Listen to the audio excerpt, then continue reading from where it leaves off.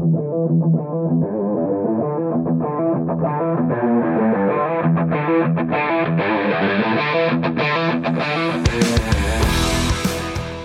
to the Automotive Diagnostic Podcast. We're going to explore ways to sharpen our diagnostic skills, find learning resources, and hear from experts in the automotive field.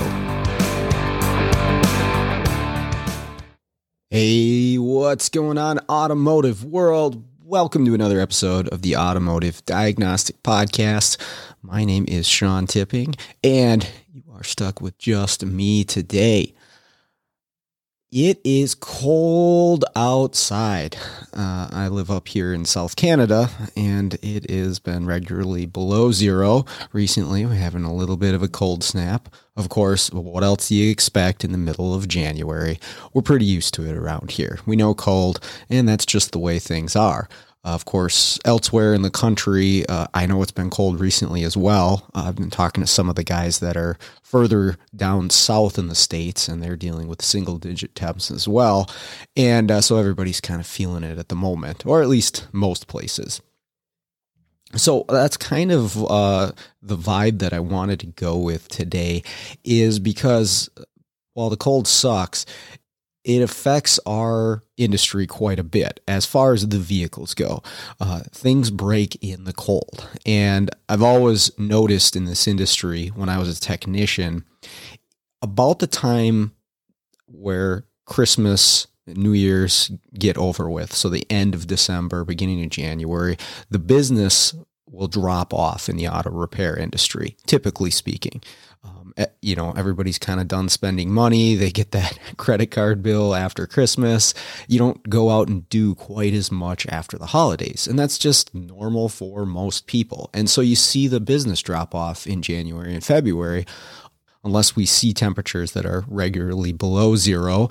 I mean, we'll hit negative 30 or 40 when it really gets cold around here. And if that's the case, it doesn't matter what time of year it is. Well, of course, that's going to happen during January, February, but it doesn't matter if it's after the holidays. You're going to be busy with broken cars. That's just how it's going to be. And I've always noticed the colder it is, the busier we are, and the more things break. And so we're going to talk about that a little bit today. Some of my experiences with dealing with cars in the cold and things that can happen to vehicles when they're out in the cold and how they stop working. And, obviously working in the cold is the worst as well. And I've done this before. Sometimes you got to be outside with the vehicle for a number of different scenarios. Maybe something is not starting, and so you're not able to drive it to the shop. Now, of course, you might say, well, we'll just push this thing in. Well, maybe it's your own vehicle, maybe it's in your driveway, and you got to deal with it out in the cold. And that's the absolute worst, working out in the cold, because, obviously it's really cold, but your tools are cold.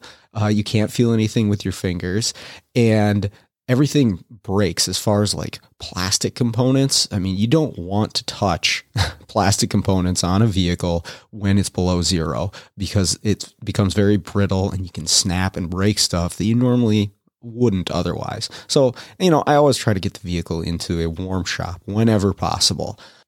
And, I was at a shop the other day, recently doing some mobile work, and this kind of blew me away. It's 15 below outside, and this shop didn't even have heat going in this place. Oh, here's what they did have. They had little propane tanks with sunflower heaters on them. If you've never seen those, it's just a little device that screws onto the top of the propane tank and kind of shoots out. It either glows red hot or has some flames coming off of it. And they had like 4 of those in this little 2-bay shop. And I'm like, what are you doing, man? I'm talking to the owner. Number one, safety hazard for a couple of reasons. You could easily start a fire. If somebody's dropping a fuel tank, you got one of these sitting next to you. That's a huge hazard. But also, there's a little bit of carbon monoxide going in this place. Plus, it wasn't even that warm in there. It must have been about 40 degrees in this shop. So I was taken back by the fact that the techs were actually working in this scenario. And I was giving the owner some crap. I'm like, what the heck, man? And this guy, I don't know, pretty shady setup. I think I'm actually not going to be answering those phone calls anymore. But anyways, We want to get the vehicle into somewhere warm where we can work on it. It's going to make life a lot easier. But here's the problem with that. Sometimes you get the vehicle inside and the problem that was happening out in the cold will no longer present itself. So there are some cases, I'm going to talk to you about 2 of them here today, where the only time that we could get the vehicle to act up is when it was cold. So you pretty much had to work on it outside. That's just the way it is. We want to prove out this fault. We want to do the testing. We're going to have to go outside and get cold. But before I get to that, I want to talk a little bit about some of the routine things that I've learned over the years about the cold and vehicles. And you might be familiar with some of these. You might not if you live in a state where you don't deal with cold weather on a regular basis. So this may be new information to you. Either way, what we end up finding a lot of time, the most common issue that cold weather is going to affect for an engine and a vehicle, of course, is that they become flooded.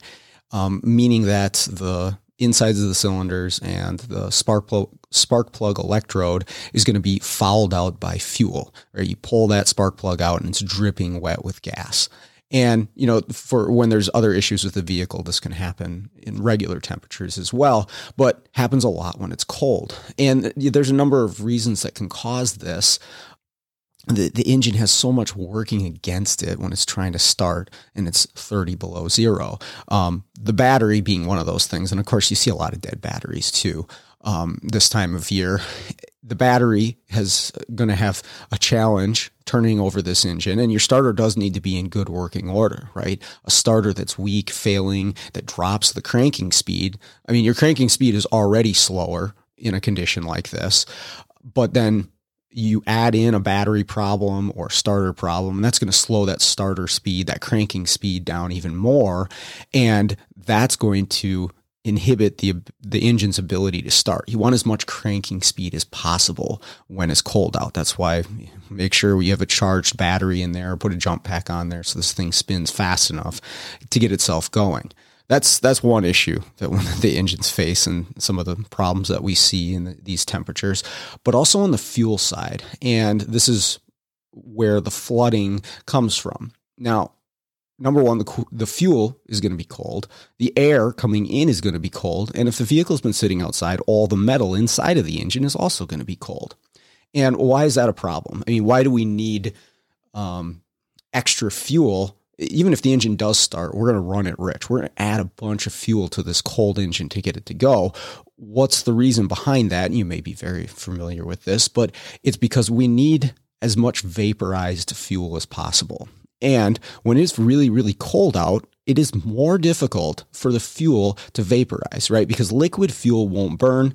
If you have liquid fuel, it has to turn into a vapor. It has to turn into a gaseous state before it will actually burn or combust in the cylinder, right? And that's the whole idea with compression is, well, I should start with fuel injection. We're going to pressurize the fuel behind a fuel injector, right? We're going to open that injector, and the injector is designed to take that, liquid fuel and spray it into a mist to atomize the fuel. And that's going to set it up for proper vaporization, right? If we have tiny, tiny fuel molecules that are still liquid, but it's been atomized, when we put it in the combustion chamber, surround it with air, compress the cylinder, raise the temperature of that air, that's going to help vaporize that fuel, and it's going to allow for proper combustion, right? But again, we're dealing with cold air, cold fuel, and cold engine components, so the metal inside the engine. So it's going to be more difficult to get a vapor out of that liquid fuel in these temperatures. And even if we do vaporize this fuel, the cold engine components can cause it to condense back to a liquid, right? So during this cold startup, we're going to be pumping through a lot of unburnt fuel. And so we add more fuel to this process to make up for that, to get enough vaporization in order to start the engine. But all that's very difficult. One of the things that we want to make sure that we have is proper fuel pressure here. That's going to allow for that atomization, which turns into vaporization. And I always tell the students when we're pulling in school cars that all they do is sit outside in the cold. Before you actually crank this thing, Make sure that there's a jump pack on it so the battery is fully charged, but also make sure you cycle the key a couple times so that the fuel pump primes the system and you have adequate pressure. If you just grab the key and turn it, that school car has been sitting for a week outside, has no pressure in the lines, and you're going to actually have to wait for that pressure to build up. And if you start cranking at the same time, you might spray a little bit of fuel in there without the proper pressure behind it, and it ends up in a flooded situation, right? And so we see this a lot, and usually a flooded vehicle is going to get the Minnesota tune-up. Let's take a look at the plugs. We're probably going to replace the plugs. We're definitely going to change the oil at this point because that excess gas makes it past the rings into the oil. And we're going to check out the condition of the starter and the battery. Maybe it gets a battery. I used to work on post office vehicles. The shop that I worked at in the mid 2000s, we actually serviced 6 or 7 nearby towns of postal trucks. And I'm actually going to talk a little bit about the postal trucks because I think it's pretty interesting. But one of the things that we found we were doing on a regular basis was a battery, a set of plugs, and an oil change on these things when it was well below zero. Now, these trucks were especially vulnerable to the cold weather. And I actually kind of wanted to talk a little bit about this and why that is. And if you're not familiar with the post office vehicles, if you haven't really, I'm sure you've seen one deliver mail to your house, but maybe you're not familiar with what exactly is a post office vehicle. And you may not be familiar with how long these things have been around. It's very interesting. So I'm going to go off on a little tangent here. So stay with me. We're going to talk about post office vehicles for just a little bit, and I'll reference it back to the cold weather problems that we see.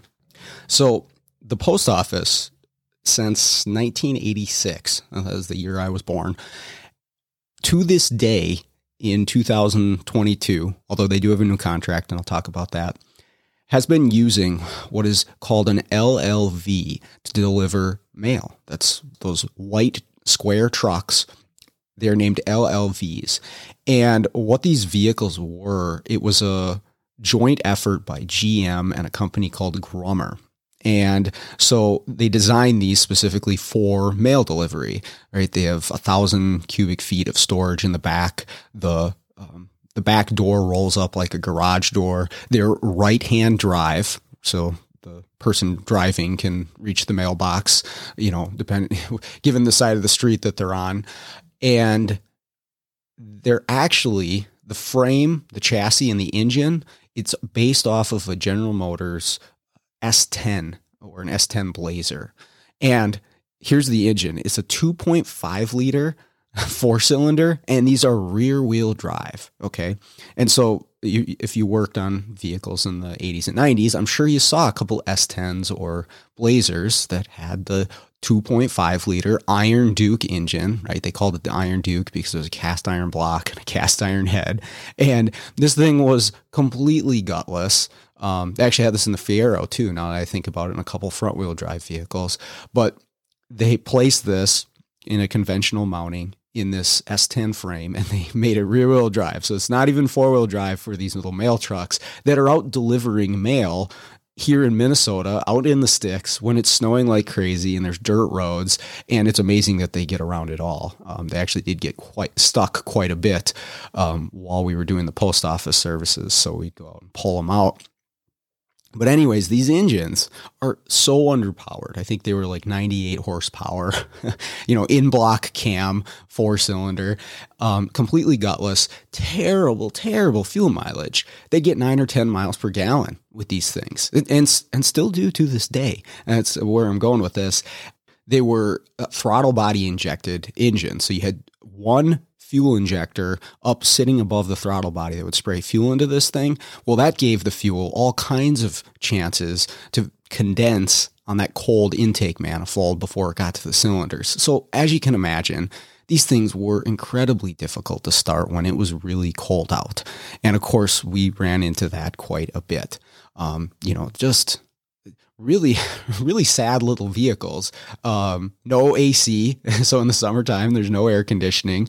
There's no airbags. There's no ABS. And you can argue whether you need that stuff or not. But these vehicles were it was, it was $1 billion contract that the post office made with GM and Grummer back in the 80s to make these long life vehicles. And they were supposed to only be in service for 20 years, but that's the long life part.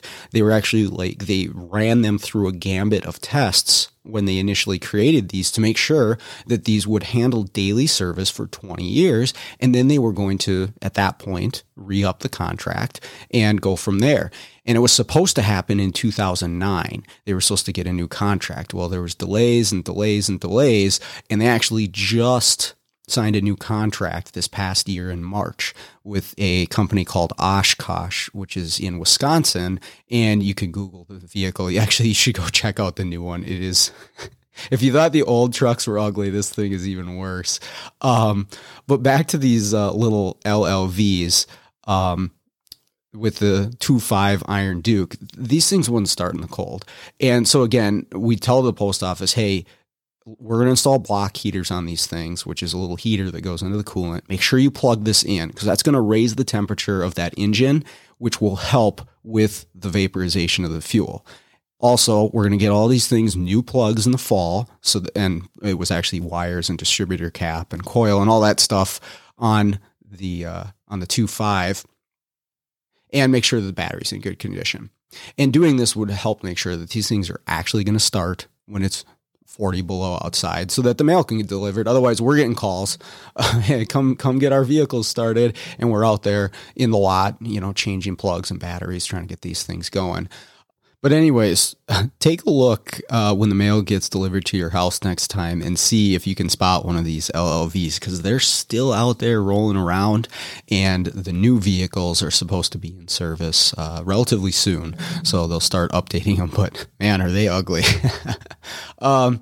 Anyways, all that is to say that I have a lot of experience with vehicles out in the cold and the problems that it causes to them. So I want to talk about a couple case studies here with more, maybe less common issues, kind of unique issues with these two vehicles. The first one is a 2006 Dodge Ram. And this was actually quite a few years ago when I was still working at Firestone. It was towards my end of my time with Firestone, but it was during the winter, obviously. And this was a 4.7 liter V8 single overhead cam engine. Pretty typical. You see these in the trucks and the Jeeps. So I was relatively familiar with the engine. And the issue with this was that when they went out to start this thing in the cold, the starter would stop cranking. Like it would begin to turn the engine over and then it would just stop. And so at first, when we looked at this vehicle, we pulled it into the shop and we were unable to duplicate the problem. And there's no codes in this thing. The battery checks out good. The starter checks out good. We don't see any issues with it right now. So figure it's an intermittent problem. We end up talking to the customer and they say, well, it only started since it's been really cold out. Below zero, I think was the key here. And so we decided, all right, well, let's let it sit outside and get cold because you could pull it outside and it wasn't going to happen. But if you let the vehicle get cold and the engine get cold, so we had to let it sit overnight outside and then attempted to start it, we were able to get it to act up. And it was exactly like the customer said. You'd go to crank it and the starter would begin to turn the engine over, but then it would just stop dead in its track, like somebody let the key off or turn the key off. And no codes in this thing or anything like that.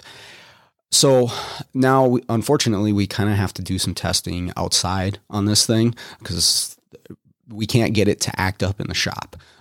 You could get this thing started if you tried enough times, but it kept wanting to shut the starter off on you. So it made it very difficult to get it to run.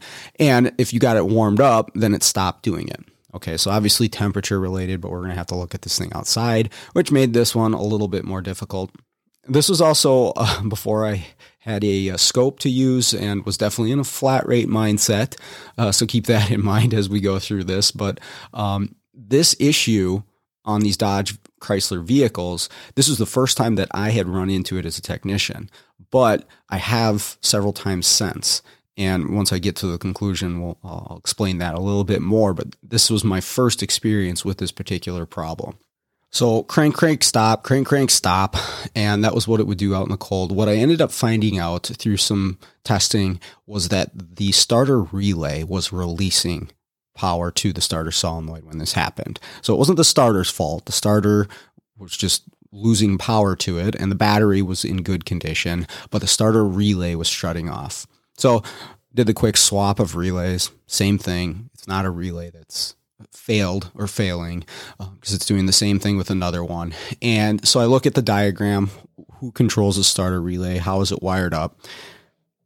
And most Dodge vehicles of this era, the starter control side or the control side of the starter relay is going to be controlled by both the PCM and the TIPM. So that's our fuse box under the hood. TIPM controls one side, PCM controls the other. So we've got two possible sources. Now, again, I don't have a scope here, which would have made this a lot easier. And I was using a test light outside. It's cold. I was not able to determine who was dropping the signal to this relay. It looked to me like both, but I wasn't 100%. And I had a lot of work to do because it was really cold out. So I decided in my flat rate mindset, we're going to shotgun a TIPM at this thing. That was what I decided to do. It's a high failure rate item. Identifix has got a bunch of hits on it. I've got a ton of work to do. I don't want to sit out here in the cold and mess around with this thing. Let's get a TIPM for this thing. That was my decision. Okay. And I was wrong.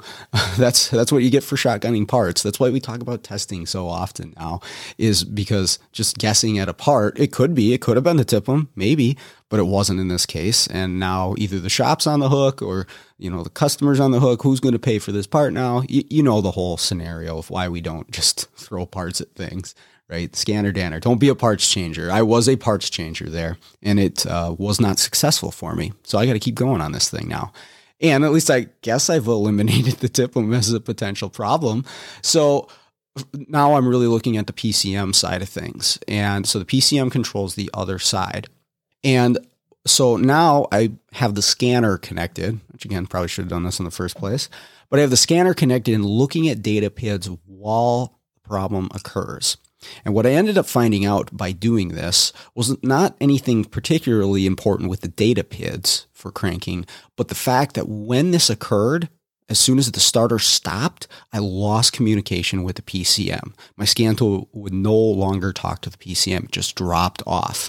And I thought that was very strange. And it's not like the vehicle power was disabled, right? The lights on the dash are good. The battery voltage is good. Nothing like that, but I lose comm with my PCM as soon as the starter stops. And I guess that would make sense. If the PCM's shutting off for some reason, of course it's going to release control of that starter relay.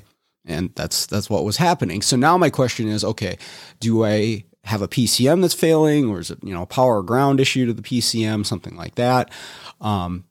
What's going on here? And I did a little bit of digging and research at this point because I don't want to shotgun any more parts at this. And the PCM has to be programmed. At the time, I didn't have any programming abilities.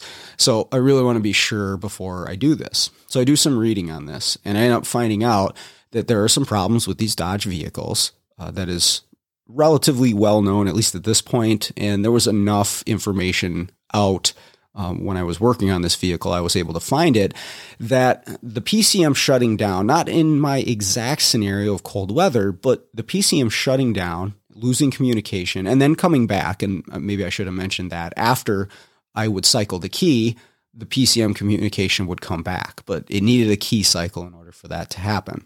And in the other cases, when this same thing happened, where the PCM was dropping out all of a sudden while the engine was running, what people were finding is that ignition coils were actually spiking the PCM. Now, these ignition coils are a 2-wire setup, meaning that one side is fed power through the ASD relay circuit, but the control side for each of the 8 coils is wired directly to the PCM.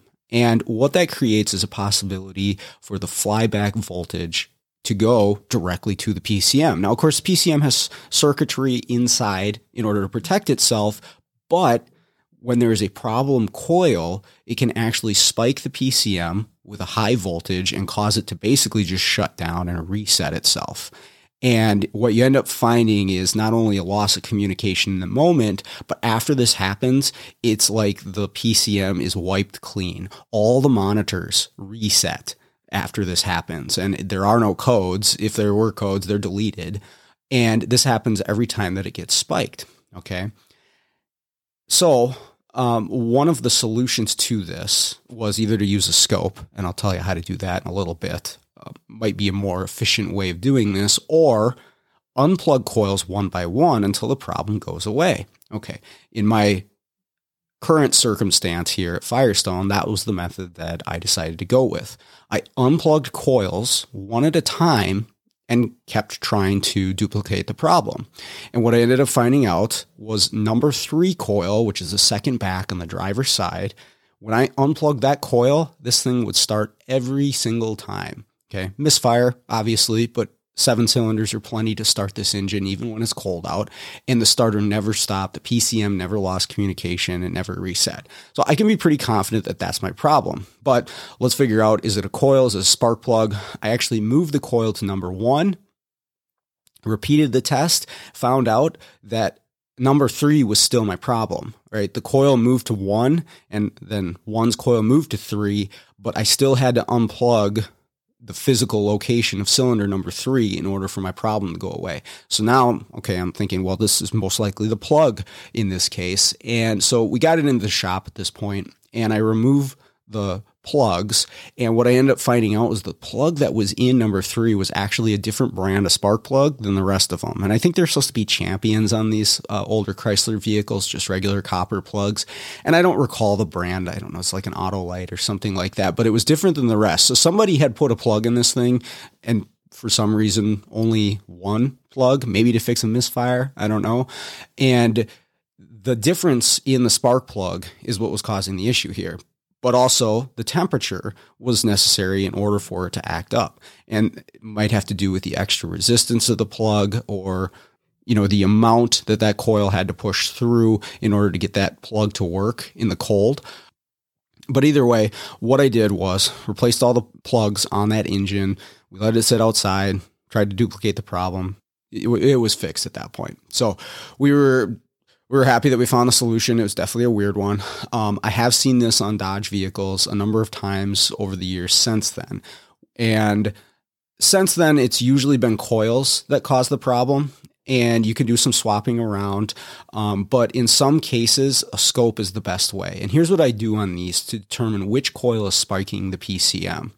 Now, this is the only time I saw it happen in a cold start scenario, because when it hit that plug, that's when it disabled the starter. So sometimes it would go, depending on where the engine stopped in the firing order, it would hit, 2 or 3 other cylinders before it got to number 3, and that's when it killed the starter. And then other times it would be maybe, 3 was right there and you didn't get to rotate the engine very far before it was disabled. But other vehicles that I've run into, this will happen while you're driving down the road or while you're accelerating hard. And I even had a Dodge Nitro where it happened at idle. I think I've actually described this problem a couple times in some other case studies on the podcast. But the way to go about this is to put an amp clamp around the ASD circuit. And you're going to see a lot of activity here, but you can pick out the coil amperages on that ASD circuit pretty easily because they're going to be higher than a lot of the rest of what's going on.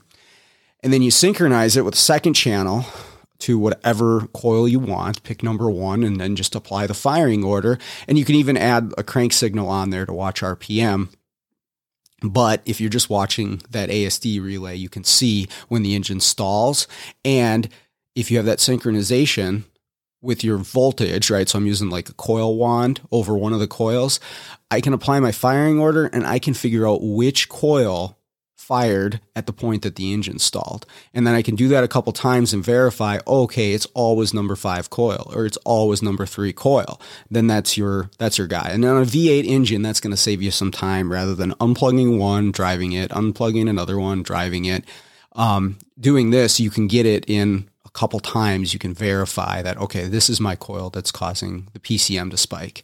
And again, it'll wipe the PCM, it'll reset the monitors. There might be codes in other modules for communication. I've seen it where that's the case and where it's not.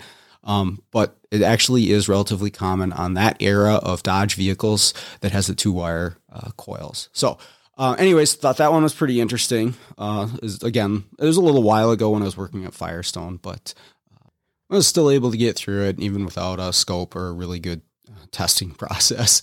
Launched a TIPM at it. But anyways, the next one that I wanted to talk about was more recent. This was a 2011 Chrysler Town & Country with a 3.6 liter V6, that Pentastar engine. The shop said it had a hard start or a no start, particularly when it was cold.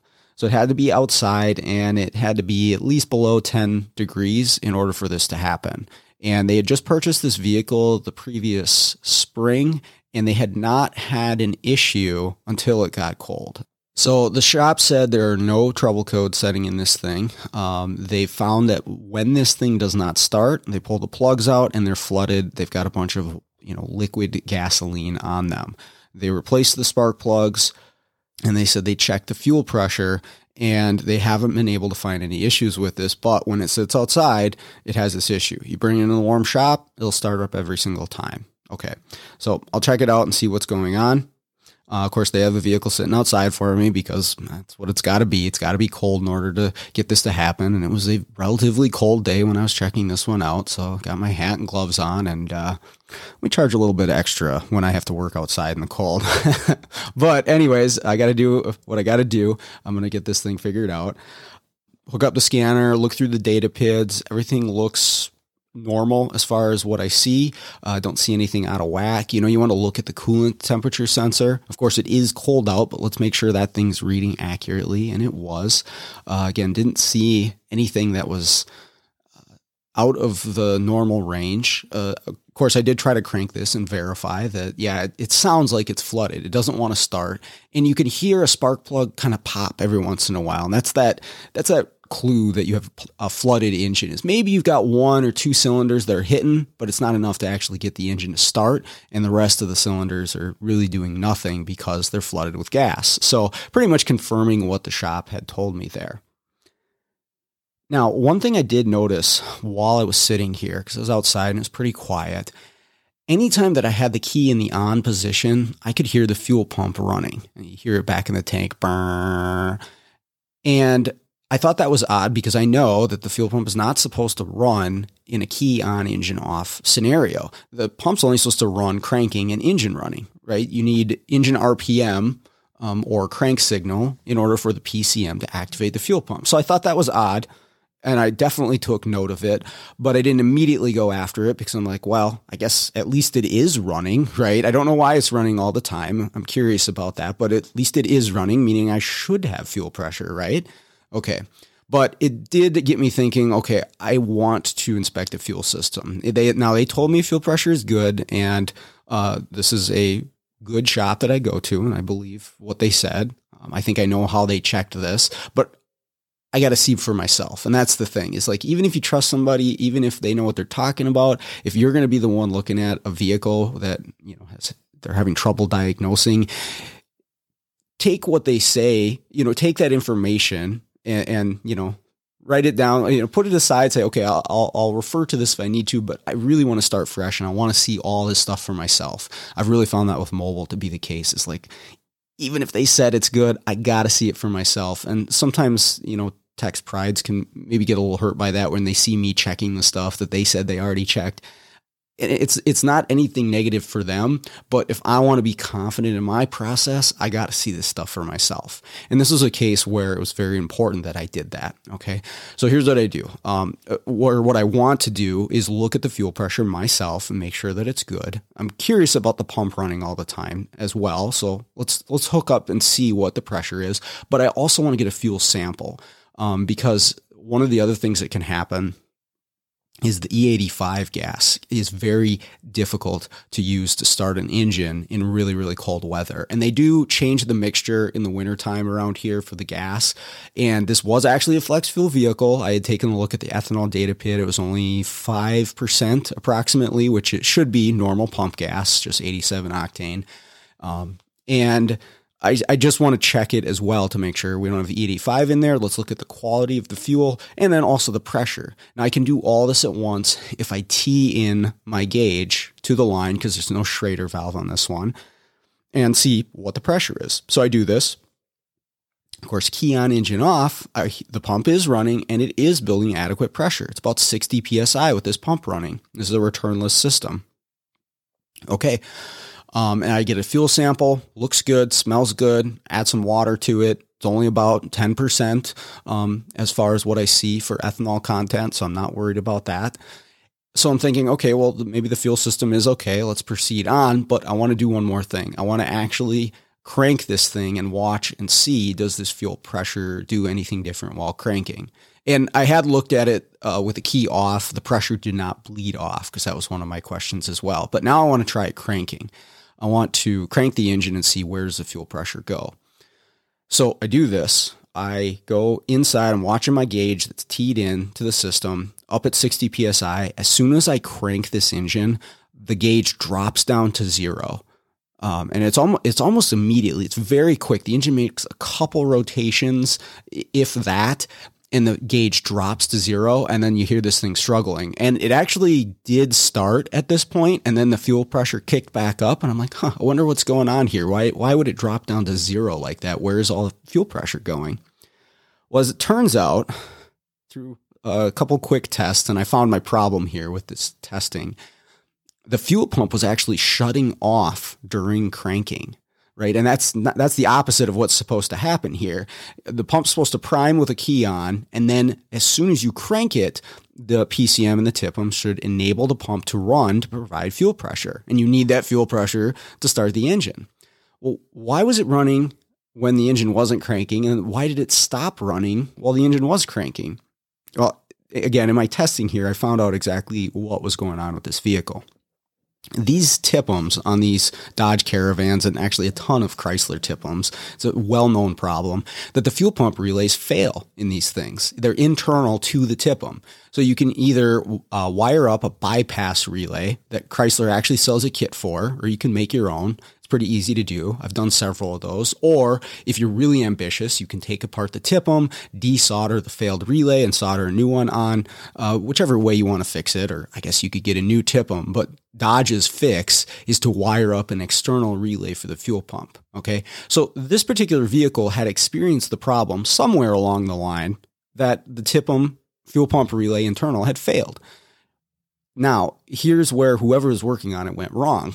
Instead of wiring up a relay, all they did was jump power from one fuse to another within the fuse box. And what this did was this particular circuit that they were robbing power from was only powered up while the key was in the on position or the run position. This particular circuit did not have power during the crank position.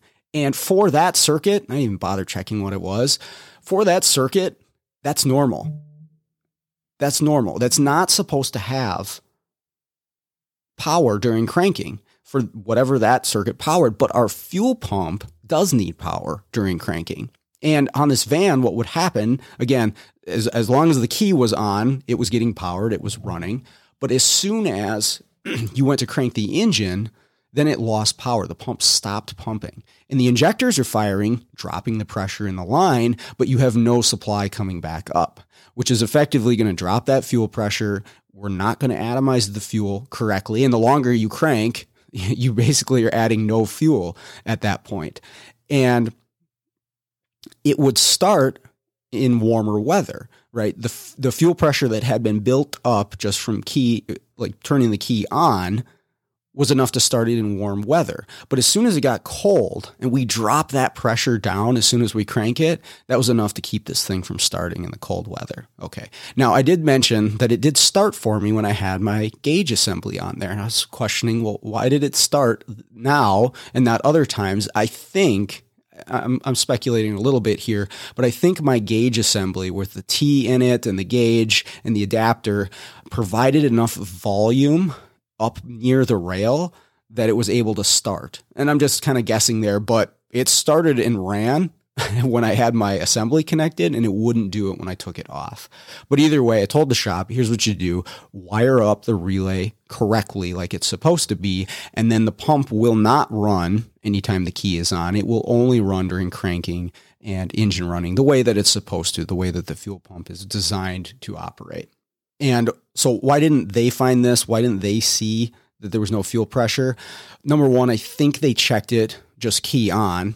And I also don't think that they teed into the line. I think they were just doing a deadhead pressure check with a gauge. But either way, and for me too, I had to check it while it was cranking to see that pressure drop down. And that was it. Okay, that's it. That's where our problem is. So those are my 2 case studies for cold weather vehicles. And that's all I've got for you today. I want to thank everybody again for reaching out to me. I've had a ton of people recently. It's so cool to get to meet everybody else that's out there. And I love hearing about, your thoughts on the podcast, your ideas for episodes, guests. Do you want to be a guest? Whatever it is, hit me up on Facebook. I'll get back to you pretty quickly there. So thanks again. And let's all get out there and start fixing the world one car at a time.